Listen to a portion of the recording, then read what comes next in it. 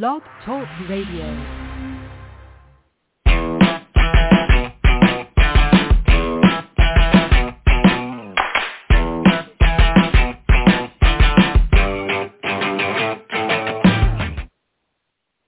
Hey everyone, it's Michael Vandervoort. It's March 9th. We're doing Drive-Thru HR today. Got a great guest, returning guest from a couple years ago. Got my co-host with me for the first time in a long time. Robin, welcome back. How are you doing today? Oh my God, I'm so glad to be back and just hearing the our fabulous theme song got me all wired up. I know. I had taken a week or so off, and I did an episode last week without you, and I thought the same thing. I was like, I kind of missed that. It's terrible when whatever that tune is, and it's a store-bought snippet that from somebody. It's kind of like I like it now. Anyway, so I'm glad to have you here. We did a show a couple years ago. I don't remember exactly what month it was. Probably May-ish of 2020, and our guest is also Deep Dark Days of COVID. We still aren't really out of it, but it's better, I guess. But our guest then on a quarantine episode when we were all locked in our houses was Jon Hyman, and John's back with us today. So, John, welcome back to Drive-Thru. How are you today? I am doing well. It's awesome to be back with you guys. Thanks for the invite. I really appreciate it. Mm-hmm. Yeah, we're happy to have you back. When we had you on before, we had a really great discussion about kind of some of the stuff that employers needed to do related to COVID and things that we needed to be thinking about and policy, and it was all over the place. Yeah, at that stage, and even now, there's still nobody knows, right? It's still evolving. But anyway, but you, I think back then, John, you had alluded to the fact that at once upon a time you talked about yourself as the kind of a labor law attorney, and that you had switched. I forget, you had a tagline on your blog, but I forget what it was. But you switched it from the something attorney to the COVID attorney, and that was like everything you were dealing with at that point was COVID 24/7. It seemed like. So, where are you today? Have you moved on into some new things maybe, and gotten away from that at least? Tell us what you do and what's going on today.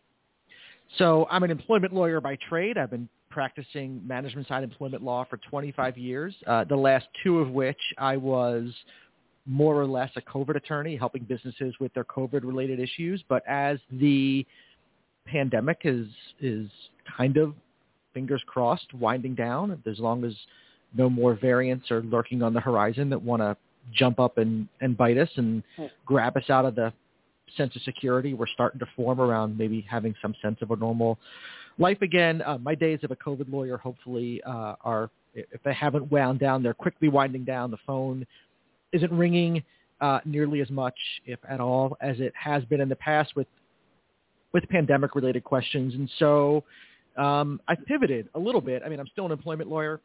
I still represent businesses on the labor and employment-related issues, both kind of as outside in-house counsel for businesses and then as an employment litigator as well. But I'm a beer lawyer now too. I started a craft, which as fun as it is really, but I started a craft brewery practice here at my firm, Wickens Herzer Panza, up here in the Cleveland, Ohio area, along with one of my partners. And we are representing craft breweries and a whole gamut of, not just on the employment law issues, but kind of the whole gamut of issues that legal issues that a craft brewery would face in its life cycle as a business. Interesting. Did you pick that space because it's is it a passion for beer, or is it because it's so growing so fast? How did you land there? I was curious about that. It's a little bit of everything. I do have already, and I have historically represented a couple of craft breweries are in my kind of portfolio of historic clients. I like drinking beer and learning about beer, so that doesn't help. It helps to have a passion for, I think, what you do for a living. But it's also a growth industry, particularly in Ohio, where it seems like a new brewery opens up every week. I think where the latest data I saw was we're 10th in the nation in the number of breweries, but 25th kind of per capita adjusted for population. So there's still a lot of room to grow, and there's frankly, at least in my part of the state. There's other law firms and lawyers that kind of do this around Ohio, but not here in Northeast Ohio. So it's a bit of a hole that needs to be filled from a lawyer / consultant standpoint. And it's one that I'm hoping to fill so that when breweries or people thinking about starting breweries think of lawyers, at least up in my part of the state, that they're going to think Jon Hyman. So, yeah. Yeah. What's your there could be worse things to be associated with. So. I would think, like I said, you gotta do what's fun and what you love, and so I've loved beer legally since I was 21, and maybe illegally for a little bit longer than that. But yeah, but you gotta. I think in order to do your job well, you gotta have a passion for what you do. So, it's see, now John, here's a.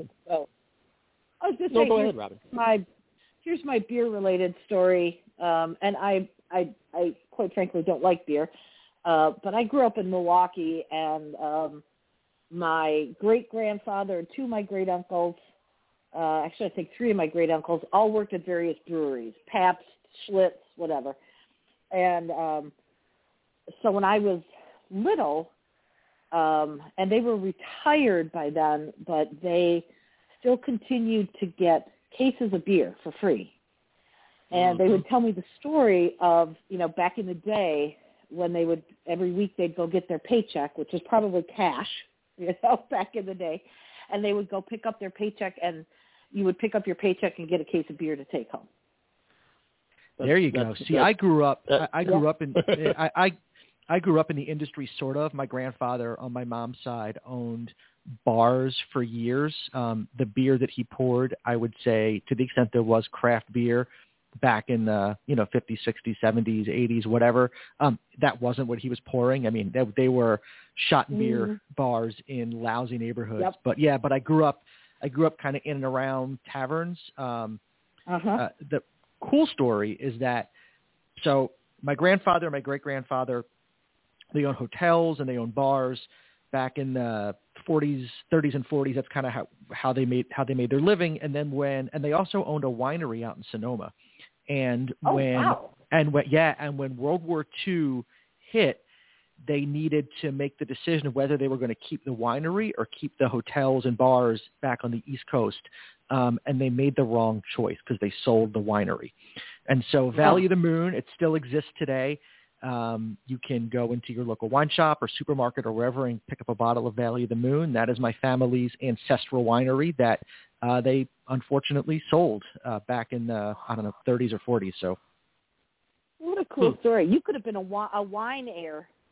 I could have been a wine heir. I could have been stomping grapes in my bare feet and swirling wine in glasses and taking a sip and spitting it out in a jug and, jetting off to France to test grapes and all kinds of cool stuff. But here I am in Avon, Ohio, talking about employment law. So it's all good. Jon Hyman and his buddies Ernest and Giulio Gallo, but it was not to be. So, not to be. John, yeah. So do you have a favorite craft brew? Yeah, locally, Fatheads is my beer of choice. They're a local Cleveland craft brewery. I think they distribute a little wider than that, but really well known for their IPAs, which is my beer of choice. And if you were to find a Fatheads, if you ever find yourself up here or find a Fatheads in your lolocal store, Headhunter IPA would be my recommendation. It is just about unmatched in the world of IPAs. We need to bring Drive-Thru HR to Cleveland and get you and Tammy Colson together and have a wine and beer tasting that you guys. We can do it all. Yeah. We'll mix in some bourbon. Anyway. All good. Awesome. Yeah, unlike Robin, I love beer, but unlike Robin, I love beer, but I don't like bourbon. But anyway, that's all right. We there's something for everyone in that selection. We don't discriminate. Some good. So. Hey, Robin, I know I sent you some questions, and I know we didn't have a chance to rehearse at all, so you want to ask John a question before I start jumping into a couple other things? So, you mentioned, John, we've kind of, for the most part, at least from the bulk of it, moved on from COVID. Are you getting a lot of pandemic questions and things like that? And I do have to say, in the midst of the last 2 years, especially when things were coming fast and furious, I swear to you, I think every day I would log in to see what you were giving us as the latest update on COVID. Mm-hmm. Thank you. I appreciate that. Forwarded your blog posts to so many, multiple posts to HR peers, colleagues, and clients to say, yep, read this. So you served a great purpose for lots of HR folks. I know that. But what's on the horizon now? I guess, what do you see? What are the big sort of labor relations and, employment law, HR topics that are starting to cross your desk? I think the topic that needs attention that's not getting enough attention right now in the business community is the rise of union organizing and the labor movement that's going on in the country right now. We haven't seen this in decades. The role that labor unions are playing, out in the country right now, and we have a couple of generations or more of business owners and HR practitioners who have never thought of a labor union, let alone had to deal with an organizing campaign, and they don't know the first thing of what to do. They don't know what the rules are. They don't know what they can say, what they can't say. They don't know what to look for in terms of whether maybe the warning signs that might tip them off as to whether a union is actually kind of out there talking to their employees and trying to organize them. They just have no idea, and it's just not being talked about nearly enough. So there is a massive knowledge gap that needs to be filled in the HR community at large with kind of the labor organizing rules of the road, the do's and the don'ts, what you can say, what you can't say, and what to look for. Because by the time a union shows up at your door with those signed cards and either asks for recognition or an election, you're too late. You are so far behind the eight ball at that point if you have not been if you don't have the right culture in place that is going to under which your employees aren't going to want to organize in the first place, or you haven't been doing the kind of, and I know union avoidance now is a loaded term, but the union avoidance conversations with your employees about why they shouldn't want to join a union and why they should want the workplace to remain union free. If you're not having those conversations before the union shows up, you're dead in the water when they do. Yeah. Yeah, for sure. Well, I did a show last. Go ahead, Robin. Go ahead, Michael. No, go ahead. I was just going to say I did a show last week with somebody, and we mentioned a resource, which I'll mention again. It's called laborunionnews.com, and it's an aggregator site that covers everything that's going on in labor relations from both sides of the fence. And if you're not aware of it and you're a practitioner, you should check it out. It's a great way to keep up with what's going on. It's not going to do what John just talked about. It's not going to train you to know the basics of labor relations. But if you're not in that space and you want to follow and see trends, it's one of the best places to go right now to see information. It's got like 2,000 stories posted in the last 2 months. So just call that out as and you just, I mean, all you need to do is go take a peek on like the anti-work subreddit, which is should be required reading for employers at this point. And if you don't know what that is, Reddit is essentially it's like a social media message board, essentially broken up by topics. But one that has gained traction in the last year or two is called Anti-Work. It is employees essentially going on there and griping about their jobs, for lack of a better description, but interspersed in there in employees talking about what they don't like about how they're being treated at work is you will see the union organizers pop in and comment, and it should be eye-opening for employers at how unions are using technology like that for outreach to employees, to industries, to business segments that have traditionally they've not had an inroad in. Yeah. Yep. Totally. Well, and it's sorry, Robin. Go ahead. Sorry, I'm not used to having someone else. Go ahead. We gotta get in our flow again. Yep. I think the interesting part to me, and I've not worked. It's been a good 15 years since I was, thankfully, at a a place where we had CBAs, but what's interesting to me, sitting on the outside, is when you talk about HR practitioners that have not been in that environment before, and what they think about unions, it is so far beyond what people think of as a stereotypical, they're all pipe fitters and auto workers, and so that's all the only folks I have to, worry about. And I don't employ that sort of workforce, and so they don't pay attention to just be aware of the groups, the types of employees that are banding together collectively. It's crossing industries that it hadn't to the extent that it is now. Yeah, and in a million years, you would have never thought a year ago that we'd be talking about Starbucks baristas nationwide organizing and voting for unions, and here we are in March of 2022, and there's over Michael, you probably know the number, but I mean over 100. Yeah, 130 plus, John, as of this morning, 131 or something like that. Wow. Yep. Wow. When I see it, go ahead. Go ahead. I was going to say, I mean, I see it in their 10,000 stores.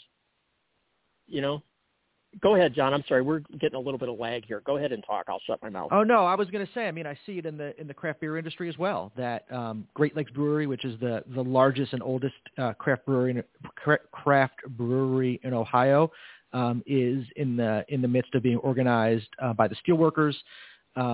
The IWW, the International Workers of the World, is out trying to organize breweries as well. They have a dedicated email address /inbox where brewery employees can send emails for the IWW to come in and organize. So it is for sure, Robin's 100% correct. Industries, it's not the pipe fitters and the steel workers just anymore. It is, and in fact, I think unions are getting away from those legacy industries because they're looking to remain or to become relevant again. And so they're looking at the Starbucks and the Amazons and the breweries and other industries that they traditionally weren't in. Marijuana, legal, all over the country. There's California, Massachusetts, all many places they're getting organized as well in the marijuana industry. So yeah, they're looking for those things that are going to be domestic. They're going to be, they're not going to move offshore, which is where unions got hurt, decades ago, and they definitely are trying to become relevant again. The other thing, before we switch over back into more HR stuff than labor, but since you said this was your big story, and I agree with you, John. I mean, I'm focused all over this because it's my job anyway. But yeah, it's crazy the stuff that's happening right now. But the other thing we're seeing is this big, kind of play off what Robin's point was. Not only cutting across industry, there's a big generational drive here as well. It's kind of a shift. I mean, the Starbucks campaign in particular are younger, what they call Gen Z people, but they're not starting to refer to themselves as Gen U, Generation Union. And it's a whole different kind. I mean, it's not even the usual. It's not the usual reasons that people seek a union. They're seeking unions for entirely different reasons. A lot of it tied to the anti-work philosophy that we want a bigger voice, we want more control, we want, it's not that they're unhappy with Starbucks per se. They don't like certain parts of things, and they feel like they deserve more voice, and this is how they're trying to get it. And they've had four elections so far, and the union has won 3 of the 4, and there are 3 more this afternoon that are going to be counted at 3 p.m. So we'll see what the number looks like at the end of the day. But Starbucks isn't doing really well right now. They are not doing well at all. Yeah. They've made some moves that, in my mind, I mean, it's easy to second guess from 1,000 miles away or whatever. But some of the things they've done seem rather, I don't know. They seem rather desperate. Not really. Anyway, I don't really want to get into a strategy discussion here. But yeah, they're not doing well with this. And it's a blitz type campaign, so whatever resources they had in place are probably largely overwhelmed, just trying to do communications day by day over months, and this probably get a lot worse for them before it gets better. Anyway, that's my 2 cents on the Starbucks thing. John, other HR stuff. I mean, there's a ton of stuff coming from the NLRB and all that. But what other kind of HR issues are? I mean, ETS never happened, So what other things besides the labor side? What else is there coming our way?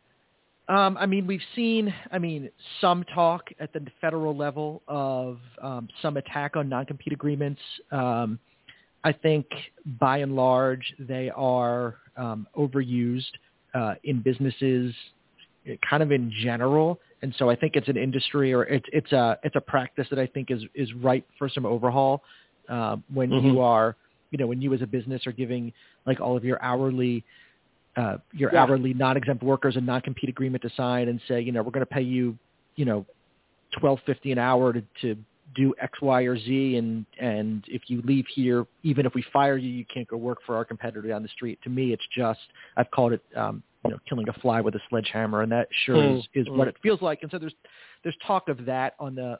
I know that's really high on Biden's radar, is to kind of open up competition a little bit, and non-compete seem right for that. Pay equity is always remains, I think, a hot topic, as do, I think, DEI.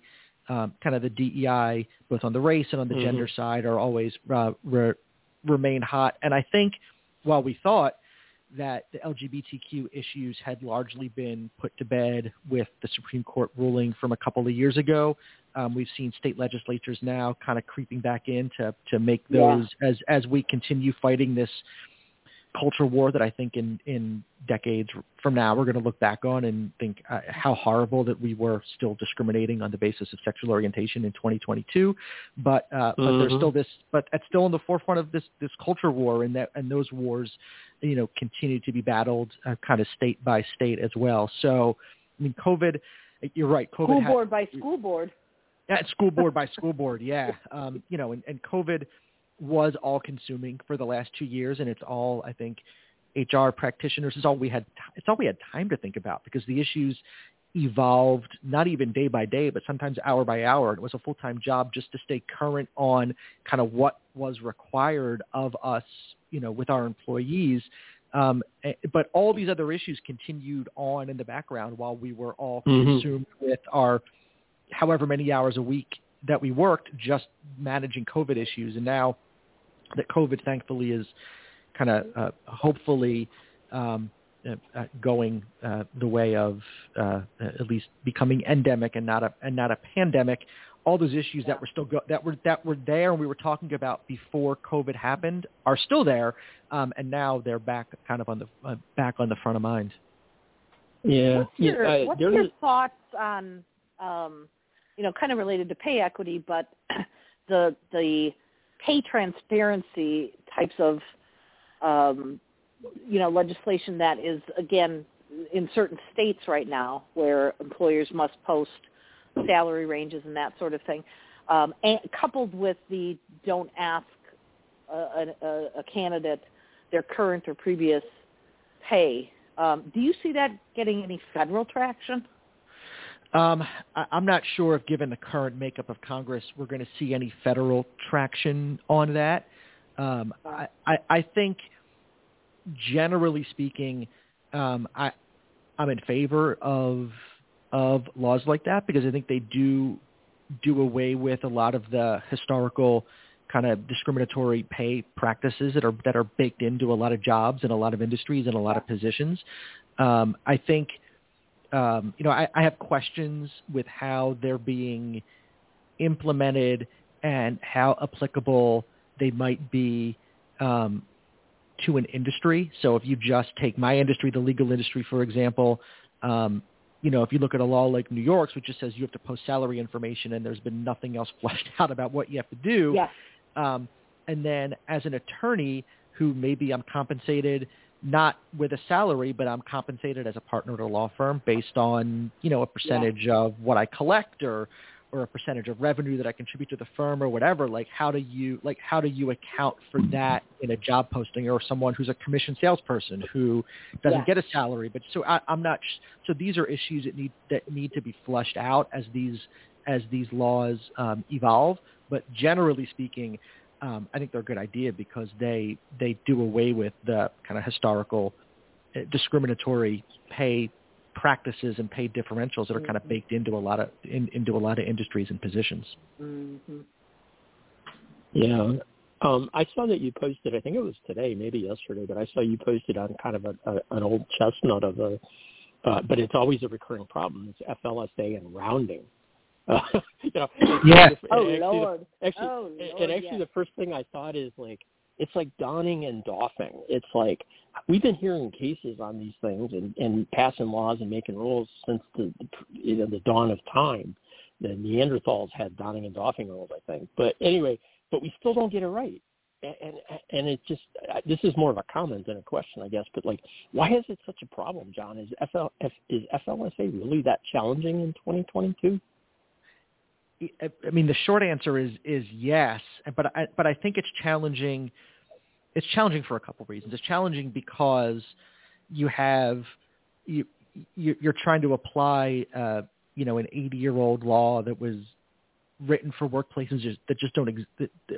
Workplaces just don't exist anymore. Like, we don't do work the way work was done when the FLSA was passed when we were trying to remedy, 12-year-old kids working 90 hours a week in a sweatshop. But the laws evolved over the years through this patchwork of regulation on top of regulation on top of regulation. And there's so many regulations and so many rules. And it's easy to say, pay for hours worked and time and, minimum wage and time and a half for hours over 40. But there's so many nuances that go into that I still believe that if I went into any business in America, I could find a wage and hour violation. And it's not because, and I hate when employee advocates and plaintiffs lawyers use the term wage theft, because that it's a loaded term that presumes there's some intent here not to pay employees what they're owed. And that's just not the case. And in my experience, these are sins of omission, not sins of commission. You're not trying to, are there bad employers out there that try and steal money from their employees? Absolutely. That's like the 1% of 1% of 1%. Most employers that get caught up in wage and hours violations are trying to pay their employees correctly and just don't understand all the nuances of every subparagraph in every section of the Code of Federal Regulations that goes into interpreting what the FLSA, which is a relatively short statute, what it actually means. Mm-hmm. Yeah, I mean, I know it's not as simple. Realistically, I know it's not as simple as it looks, but it is amazing to me that people keep dusting it over and over and over again. Listen, we're down to 4 minutes. We can run. We'll probably have a little bonus time because there's a couple other things I'd like to hit on. I love bonus Robin, time. Did you have a question for John? Well, I think John gave us a really good segue to another thing that he's long been known for, which is giving us and letting us vote on, which is also always fun every year, vote on, like, worst employer. And I've always loved, John, how you pull together these seemingly unbelievable yet incredibly believable stories of employers doing boneheaded and or sometimes evil things out in the world. So what, you've had lots and lots of these worst employer stories, but what's one we maybe have not heard about, or one or two that really stick in your mind?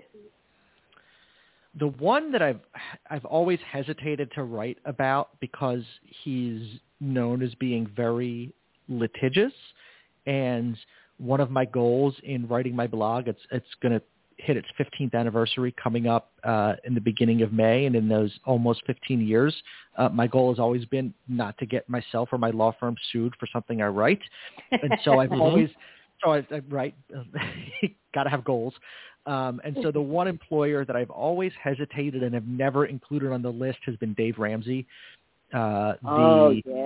financial consultant, self-proclaimed financial guru / like hardcore right-wing evangelical Christian annual speaker once upon a time.